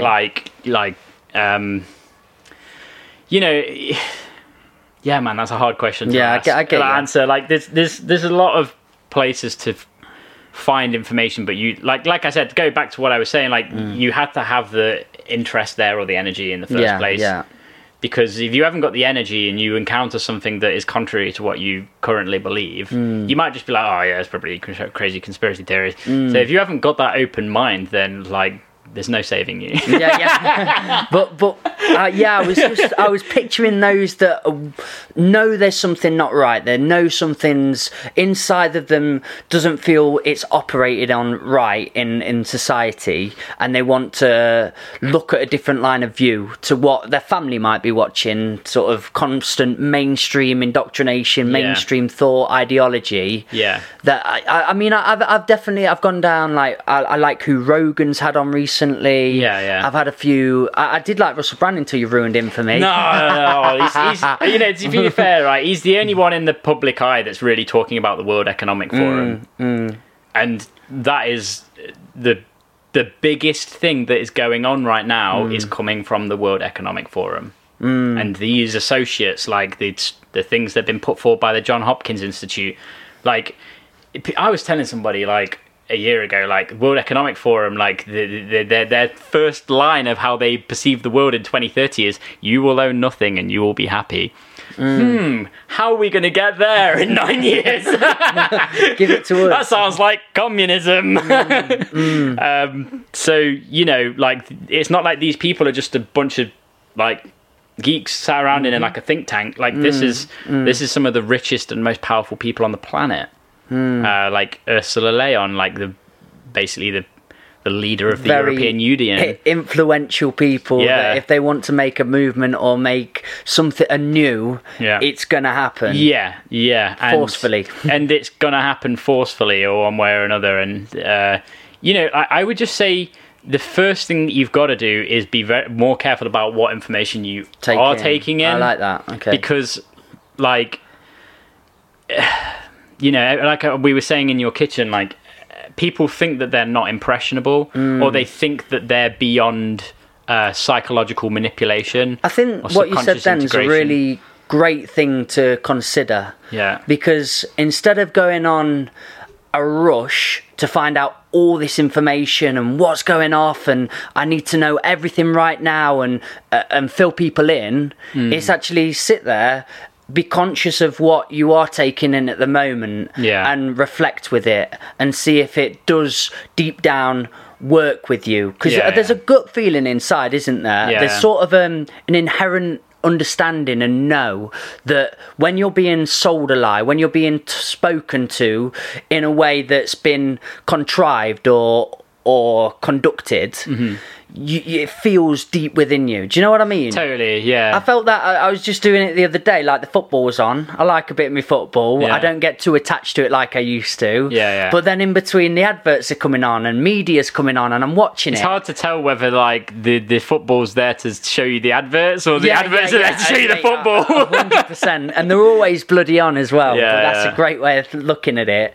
Sometimes I watch it on stream though, so I'm not too bad. Yeah, that's the best. That's the best way. Like, avoid adverts adverts at all costs. It was just blooming England, and all the adverts started coming through, and I saw it in a very comical way. I was looking at it going, I used to really be in on this. Yeah. I was totally sold by this. Yeah. And now the way We've I all see been it, there. it's just uncomfortable. Yeah. I think, man, I can see why I fell to this in the past, I suppose. Yeah. There has to be several points of that in a person's life, otherwise they're not really progressing. Like, if you can't look back on an old version of yourself and be like, oh god, I could have done that very differently. This guy, I'm sure I might do that later down this line. I'm sure I will as well. Yeah, I really like what you said then on the media, the constant resource that you're taking in. If you're not feeling comfortable at the moment, you're struggling to fit in the narrative, then reflect on what you are taking in is such a great piece of advice for people. Good way to start anyway. I mean, the one thing that I can say with complete conviction is, like, turn off the BBC, stop paying your TV license. Like, these are corporations. They're not like, they're propaganda mouthpieces. Like, people need to realise that. Don't read the newspapers. Don't watch the BBC. Don't listen to these experts, like the health people. Do you know what I mean? If you put the prefix expert behind anything, then that just gives them so much gravity to say what they want. I mean, if you see a guy in a white lab coat, if you're trained like a good animal, you will immediately agree with everything that he says. I completely agree with that way of thinking. And, you know, because that's why I'm kind of straying away from saying, like, oh, go and look into this. I get you. Like, because if I was going to tell you to go anywhere, I would say go and research these scientific studies that have been done. Like, for example, the one that proves that the vaccine coming out. This is tasty, spicy shit, right? So the vaccine coming out now, they're saying that it has, like, you know, let's say take AstraZeneca. 95% efficacy, right? What that is relative risk reduction. They call it the RRR. That is relative to your likelihood of getting it anyway, which is already quite low. So it's completely skewing data in order to get the things permitted. So it's relative risk reduction. A study was just put forward in The Lancet, which is basically the gold standard of medical publishing. And when they calculated the ARR, which is absolute risk reduction, which is not relative, it's like complete oversight, not a single vaccine was over 2% effective. Okay, that's spicy. Yeah. Yeah. Why is the BBC not telling you about that?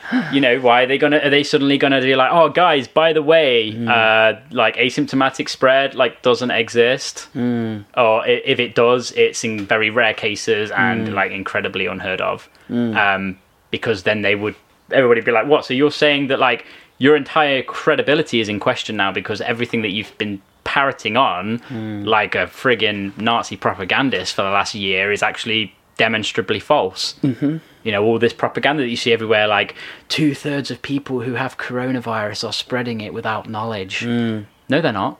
That's a lie. I can prove that it's a lie. And this is what we're all wearing masks for. This is what we're all sanitizing our hands for, destroying your surface microbiome. Falling out with family members. Falling out with family members. Friends. Falling out with friends. Like, Losing at people's people throat. And it's all a lie. It's all a lie. And, like, the quicker that people... I've been demonetized.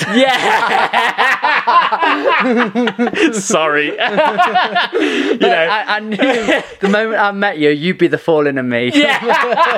You'd collapse all rhythmically. Oh my god, you know, like, I'm not saying that there's not a thing called COVID, like that. That's ridiculous because, you know, something's going on. Illnesses and diseases and viruses have lived for a long, long time. I all think species of animal. When I was talking about germ theory earlier, what I was going to go on to at a segue is this thing emerging now called terrain theory, and I think that this could be the next perception of how the body works and could be the reason as to why our medical industry is the most developed and our pharmaceutical industry is the most developed and funded that it's ever been, yet we have more sick and dying people than we've ever had. How does that make sense? I mean, it's not a great equation. We have more obesity in this country than we've ever had before. We have more cardiovascular illnesses. We have more cancer. We have all these different things we've never had as much of as we have now. But we have the most scientifically advanced, and pharmaceutical industry is most scientifically advanced. I mean, that's the thing with these sort of conversations as well. It's a magnitude of reasons and rations for it, isn't it? It's like world collapsing. It's huge. And terrain theory presents the idea that our body is filled with viruses. Our body is filled with microorganisms. This is on Simpsons. Yeah. So we have bacteria, we have lichen, we have fungi, we have viruses, parasites, all inside of us, which are interacting with our overall microbiome. A healthy body is always able to bring a microbiome into equilibrium. All illness is caused by inflammation or acidic elements of the body. Like certain parts of the body become acidic, and that is basically causes inflammation, and then that progresses into like mutated cells and all different kinds of other things, right? But it all starts at the cause of like inflammation. Like, there's probably things I don't know about this, but like as a basis theory, like it makes so much more sense than germ theory.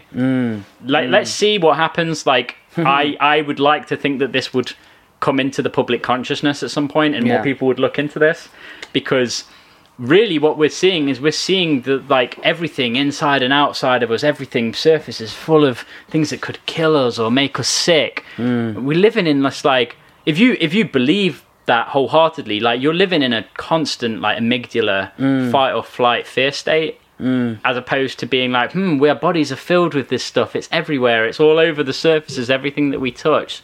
And actually, by covering our hands in harmful chemicals to destroy the microbiome and the bacteria on our surface of our skin, by taking antibiotics, which are basically wiping out chunks of our microbiome.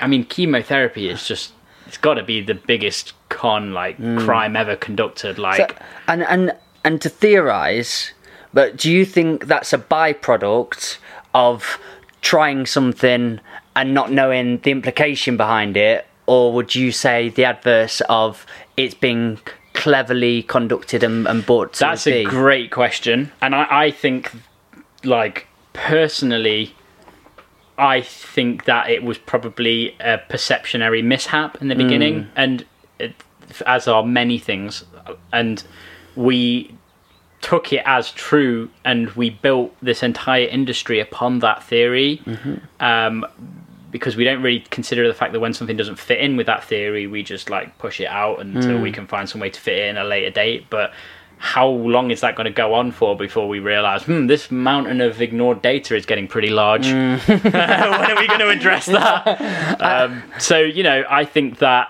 at this point, these people, they who, you know, head of the World Health Organization, like these people from the NIH, and they know, like, for a fact, they know that what's going on, what the implications are of that information as well.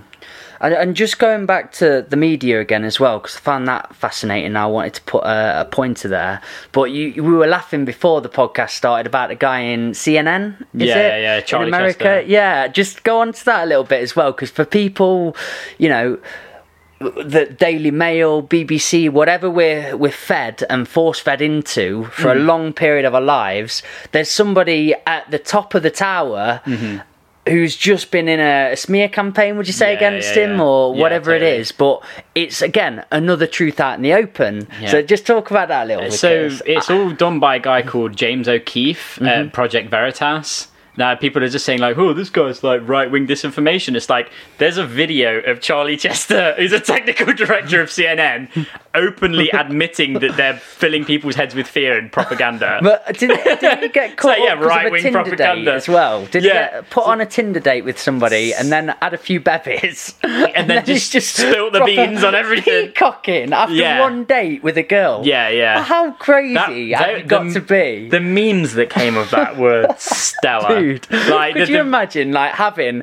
this huge array of information that you've got to conceal against the public eye, and it takes you a couple of bevies down and a pretty girl with a cleavage out, just to let it all slide. That was what one of the memes was. It was like Project Veritas saying just like it's a little stickman drawing, and it's Charlie Chester's face, and then it's some like girl who's attractive on the side. And it just says like attractive girl and 2 drinks down.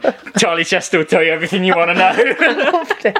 I mean, I saw that with my eyes. I really did. I watched it. I think it was on Live Leak or something like that. But I heard it on a podcast. I went to find it, and I've just listened to him spilling the beans. Totally. And you just think, right, okay, here's another piece of information. So I do really want to reflect on that part where you say, be careful what you take in. Totally. Absolutely. Like when you're hearing stories like this exist. Totally. I mean, and we're talking about American media, and everybody would just use the disclaimer like, oh yeah, well that's America. It's like, yeah, you really think that we're any different? If anything, we're more like how we conduct ourselves. Totally. I shouldn't say that, but that could be a bit of a stretch. But I would say that the general skepticism of the public is a lot higher in the UK than it is, for example, in America. So therefore, like, our media is probably a bit more like sneaky about it, but mischievous indeed. Yes. Whereas American can be quite out in the open about it. They're pretty blatant. It's like blunt brute force. Totally. As a person who has a healthy level of skepticism, I would say about this, you watch American media adverts, everything, and it's like, people watch this, like, this is insane. In your face. Really in your face. Did you ever used to watch the Super Bowls? No. My mate stayed up for it. Just think it's hilarious. I don't really know the rules still. I've watched most of them. Yeah. But the halftime adverts are just here, like brain. Yeah. He's just diving in, jabbing. Yeah, but it's dark. It's dark, and I think that when you're be very careful of what you're normalized to or desensitized to, because. Did you watch that documentary, Hypernormalization? Yeah. I'm Adam really Curtis. happy that you know what that is. Dude, Adam, like the recent thing the latest documentary that he's done. Have you seen that? What's it called? It's called. It's like a 6-part series. I did, yeah. Oh, my friend another podcast called Series the Theories, and my friend was like, "You've got to watch it." And again, I just switched it on, but it was baby was quite young, totally. And I was just struggling to. I want to watch things like that. Do you know what I mean? I want to be in on it, and you can't sort of flippantly watch. So you can't. I put it aside and meant to watch that. I feel like there's certain things that Adam Curtis has put forward, especially about current events, which I take with a pinch of salt, because you've got to remember that this guy works for the BBC and has done for most of his life. Okay. And I don't trust the BBC. The British Brainwashing Corporation. So like but then hypernormalization and Century of the Self, they changed my life. So I can't knock him for that. That like, if anybody hasn't heard of Century of the Self or Hypernormalization, it's a 3-hour, each of them 3-hour documentary. I urge you to watch it. Because a journey with it. If you watch Century of the Self, you will realise that nothing is what you thought it was. Edward Bernays, who was the nephew of Sigmund Freud, was essentially the grandfather of public relations and propaganda, and the godfather of modern marketing. And the whole point was to use Sigmund Freud's concepts of human psychology and hidden secret desires that weren't acted upon, and to tap into those and build associations to products in order to influence behavior. Sort of our primal and instinctive natures. Yeah, and people don't understand that the reason that was done is because during the Great Depression, there was a point where the main problem was, how do we get people to buy more stuff? Sex. Yeah, basically. And they were like, all right, so we made cars really well. Everybody's got a car. We made great toasters. Everybody's got a toaster. Now we have this, and they've made that. So, and then the businesses that have made them is like, right, we've sold all these things to the people who can get them. And now our market's going down, like we're plummeting basically. And they were like, how can we make people want more stuff? What's the precipice of a point where utility was served, everything needed was made, and it was gained. And the public consciousness just wanted to live their life. Yeah. And how do you get them to buy stuff that they don't need? You make them feel like their life would be better if they had such things. And then compare to one another. Yeah. And then feel inferior. Yeah. And superior. And if you watch the first adverts from like the 1930s, 1940s, and you watch these adverts, like, you know, with our modern awareness, you see right through it. Yeah. And people think that, oh yeah, dude, that was like 100 years ago. It's like you like our entire society is built upon that. Yeah, yeah. The whole concept of perpetual profit is built upon that. Like every single thing about, like everywhere you look, adverts, everything you look is trying to influence your brain to think a certain way. Don't let it in. It's there to influence the way that you think and perceive reality. Like this has all been. It's so standard practice in all of these industries that they don't even see anything wrong with it anymore. It's totally normal to be like, how can we influence the public to buy our products more? And we're not tapping into this market. How can we? That's just standard business play. These are conversations that if you wanted, like me and you now, our business to thrive, they're kind of normal conversations to have, aren't they? Yeah. Like we would have that, but to have it on a grand scale and to force it upon people and then indoctrinate people through it, I mean, it's brilliantly conducted, really well done. Yeah. But it's criminal. Yeah. In its essence. I mean, look at what's going on right now. Yeah. We have to go back there. I've got to put my hands up and be like, you're pro. That's what I'm saying. It's like it's so well crafted. Yeah, it's just refined, bro. Like it's had like 100 years of refinement. I mean, you know, the whole concept of like centralized banking is a scam. The whole way of manipulating interest rates. Define scam again? A fraudulent or deceptive act. And I mean, trickery. It's the biggest scam ever. Like centralized banking. Like you know, I saw this quote recently where. It was like, oh yeah, if you had a time machine, you go back and you speak to your grandmother who's like washing clothes and whatever in the garden, and you'd be like, oh right, so you just have this like house and whatever, and it's like, and it's like, oh yeah, what do you do in the future? It's like, oh yeah, both me, my husband, and we both have jobs. It's like, oh, you must have a huge house. It's like, I rent a 2-bedroom apartment. Just borrow it. Yeah, I just borrow it. Like I've got nothing. So. There has to be a perfect balance between permitted freedom, acceptable like professions in a meritocracy, and keeping people in balance with essentially perpetual slavery. You know. Is this what Kanye West was trying to explain? Oh god!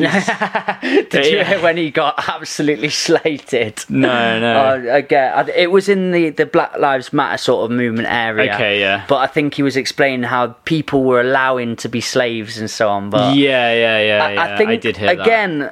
A lot of things get taken out of context, and to actually unravel what it is in somebody's mind, people don't really want to go on that path. They don't really want to go on that journey of what he was trying to say, or, you know, let them dissect it.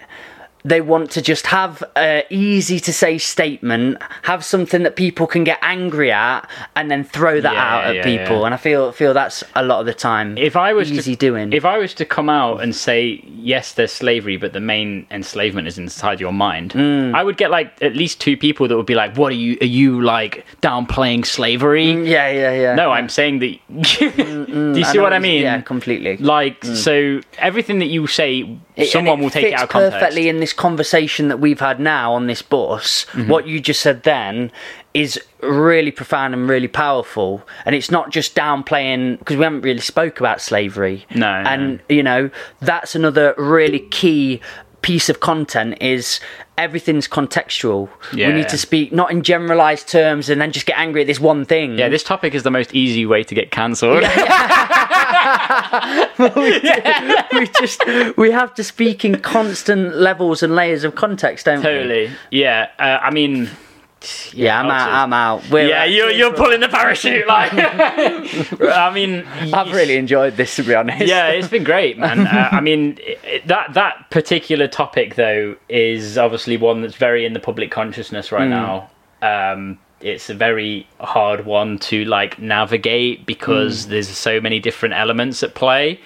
But I would just say that, right, so you're hating on people that are white for slavery instead of hating on the people who are keeping like billions of people on minimum wage, which is true slavery. I think there's been slavery still exists. It's just a lot of smoke screening. Yeah, I think there's been a lot of clever play to keep taking people down different lines that they want them to go down, while they put in different rules and agendas to go under the mix. In my understanding, that's what I've seen, because the stuff and the shit and the context that I've seen on social media platforms is just, you all see, from my perspective, people had sold and been sold to a really easy, phatic piece of language that then, like, even my sister and my dad, who I absolutely love, I'm sat there at a dinner table one time and it's this all lives, black lives, which matter sort of,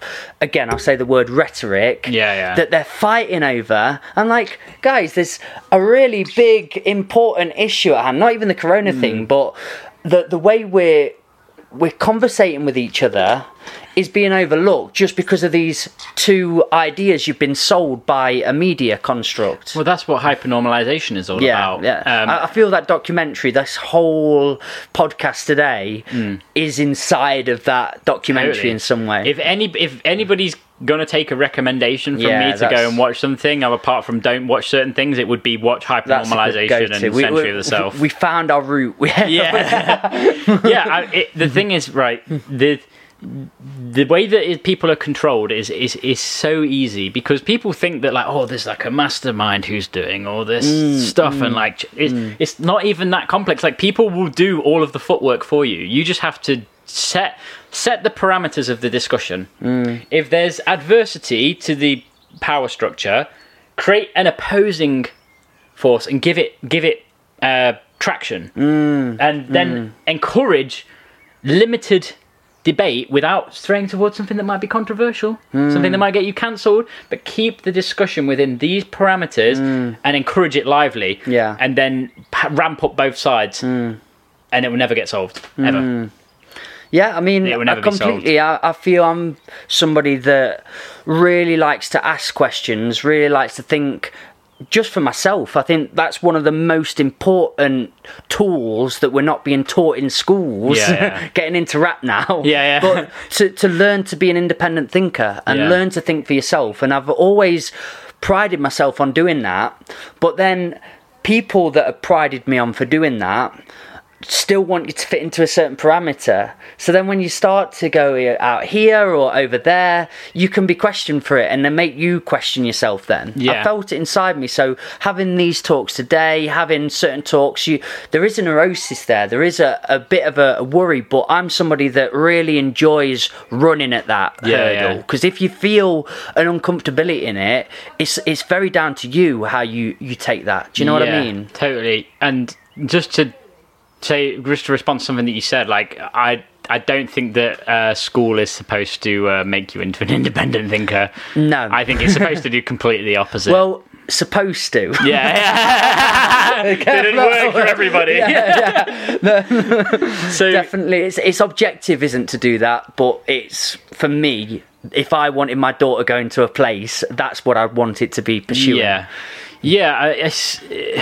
I mean, what is a curriculum? Who writes the curriculum? Why are they writing it to be that certain way? Why are people not ask these questions? Because you're not encouraged to ask those questions. If you ask those questions, you would start questioning a lot more, and like that's just, how is that good for an established power structure if you're like questioning everything? The whole thing starts to fall apart, basically. Completely. So, don't take things for face value. Like, if people want to get their data, don't just listen to somebody who they're telling you on TV is an expert, who claims to just be like, oh, you've got to do the right thing. Let's cue the sad music. Oh, you're playing on your little heartstrings, all right? Making you feel like you're supposed to do a certain thing a certain way. Like, people have died from this. Yeah, People have died. You know. Well, you know, where's the good news? Where's the good news that BBC have been putting out for the last year? Like, if they really care about your well-being, why are they trying to make you scared all the time? If they really care about your well-being, why aren't they telling you to, like, be healthy, eat better, like, do more exercise? If school is so good for you, why are they not teaching you how to, like, develop on and question things more and, like, be healthy? I've got a little man in my mind going, go, Jack, go! I love it. I really do. But it's just, when you... The thing is, right, the reason why I can get frustrated with people sometimes is because when you see that element of it, it all becomes really obvious. Like, it's not like everything that's going on right now, right? You won't have to dig that far to think, like, hang on a second, there's at least something that doesn't add up. Even if you a person that watches the BBC, listens to the BBC Radio 1 like every single day, like, I mean, you really don't have any questions about what they're saying. Like, you haven't questioned any of it. And I think that's really sad. I mean, it says more volumes about the hearer than it does about the person that's, like, speaking. And at this very start of this podcast, you were an optimist. Yeah. How are you feeling now, for starts? No, I am. I mean... You know, when you get into that, there's like, wow, oh God, like, the odds are against us. But, you know, at the end of the day, bro, like, you know, I've been through the pessimism side of this, where I'd be like, we're all doomed. We're going to be in gulags in 10 years. And I've come out of the other side of that because I've noticed that in the last month or 2 months, like, a corner has been turned. Where there's a lot of people, like, look at that protest that happened in London. Did you hear about that? Yeah, I did. Maybe, like, hundreds of thousands of people. Yeah. I was there for one of them, like, hundreds of thousands of people. And, like, what you've got to understand is, like, there's a lot of people that are just on the fence. Like, they might think that there's something wrong, but they won't say anything because they don't want the condemnation or the kind of ostracization that might come with that, or the drama that might come with that. Or there's a lot of people who are thinking that maybe they shouldn't be forcing these things on people, but they don't want to speak out. Got my fingers crossed they're listening to this now. Yeah, me too. Like, let's hope, right? If you don't get demonetized too much. And like, if they are in that situation, right, just remember that you're not seeing all the people that are standing up against this. Like, if you're on the fence, there's a lot of people who are very, very, like, they will never, like, lay down for this. Like, they would take this to the grave. Would you not consider doing your own podcast? I ain't got time. I got it. Because I enjoy how you put the information out, how you come across, how you filter the information and everything with it. So I'd love to see that if you'd ever be open to doing that. I like being guests on podcasts. Host a space for you. Yeah, I mean, I'll happily come on again. Like, dude, let's wait till another month. I've got some podcasts for you, mate. Yeah, this one again, definitely. And then I do another one called Series of Theories, where we ask the big questions. Some have been very more fan fiction-y. Okay, but I know you can come on and ruffle some feathers. Yeah. I've got an imagination. We just need a big question out of you. We'll think of it after this. We'll think of a big question. What are some of the other? Have we lost the war on drugs? We've done. I mean, we've been losing the war on drugs since it started. Don't worry. We smashed that one, mate. We smashed that one. But yeah, I'll definitely bring you on that. I'll do it with Project Zeus. They're a wicked band. You'd love them. I hope. Are you around on the 19th of this month? Yeah, I mean, I'm probably not going to be going anywhere until end of July now. Oh, dude, if you fancy it, you, your partner, anyone you want, we're doing a really cool event on here, the busking session. Okay. Plugging in my own podcast. That'd be great, yeah. But it'd be great if you come down. If you're getting people here, Dathan's like, hanging on, about. actually. Oh, really, yeah? Yeah, Shruzik, Project Zeus, like garage and stuff, and then Local Healers, really cool hip-hop band on it at the minute. So if you're up for it, man, camp out. Yeah, definitely. Good people together, Yeah, good yeah. vibes, and great conversation. Yeah, we'll bring the Jeep set up and we've got a rooftop Oh, tent. dude, that'd be. I'd love to Loving it. collaborate more with you. Yeah, You're one of them people that I know I'm gonna always have to lose at some point. Yeah, it's like I don't know how to describe it. Like I'm a bit like I mean, especially now, like you know, to get personal in a way, like a lot of the way that people have been with me in the last year, and you know, like to go back, like just to briefly go back to the COVID stuff, like I was talking about ivermectin and vitamin D and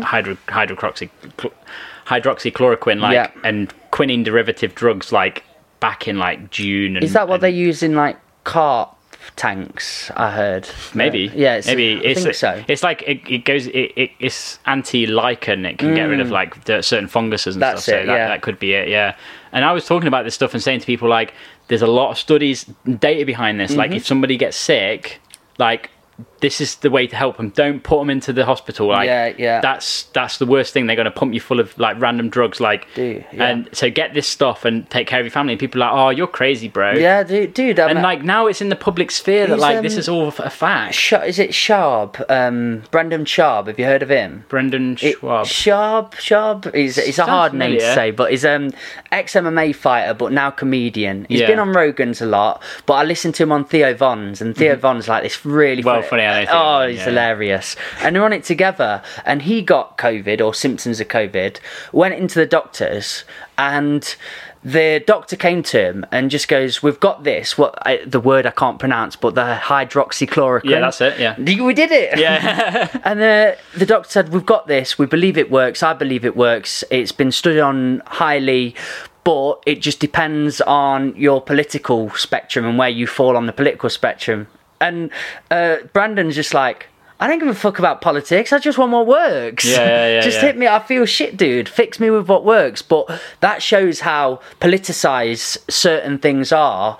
If you've got a doctor coming in and saying it depends where you fall in the political spectrum, it's just like, why are we taking that into consideration? Why aren't we just doing what works? How are you going to get all of this funding for experimental vaccine research and making new experimental drugs that are way more expensive when people are aware that there's something that's readily available and super cheap, which will just do the job? Yeah.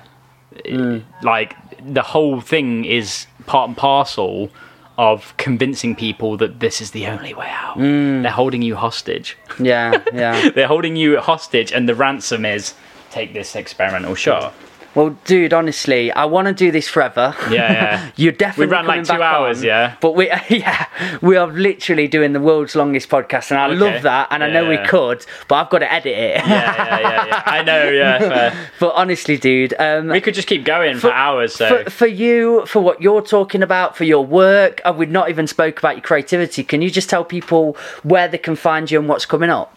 What, with artwork wise? Yeah, and if they enjoyed what you say, if you're open to have people come and speak to you and say, "Listen, man, I enjoyed what you spoke about. Yeah. Can you help me in this way of thinking or this information?" Like, Yeah, where I can mean, they get to you like, if you think without that I'm seeing dick pics and whatnot? Yeah. Unless you want some. No, it's all right. Many of them. Yeah, so if you want to come and chat to me, like, that's totally cool. Like, if you want to come and tell me that I'm a nutter and me to prove you wrong, then you're more than welcome. Love that. Yeah. So, like, my website is taurusenergyart.com.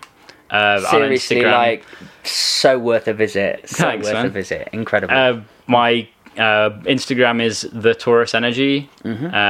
Like, I haven't been doing as much posting recently because I've actually just been like doing other stuff, and like I've been working in woodwork quite a lot recently. Brilliant. I'm not really sharing that there. I'm not really showing that too much, just because I just kind of fallen out of love with social media a little bit. Yeah, but I'm with you, mum. But you'll go there and you'll see my stuff, and yeah, you'll probably enjoy it, like, or maybe not. But either way, like, that it's hard to be one of those that even if they don't like you as a person, you got to respect the art.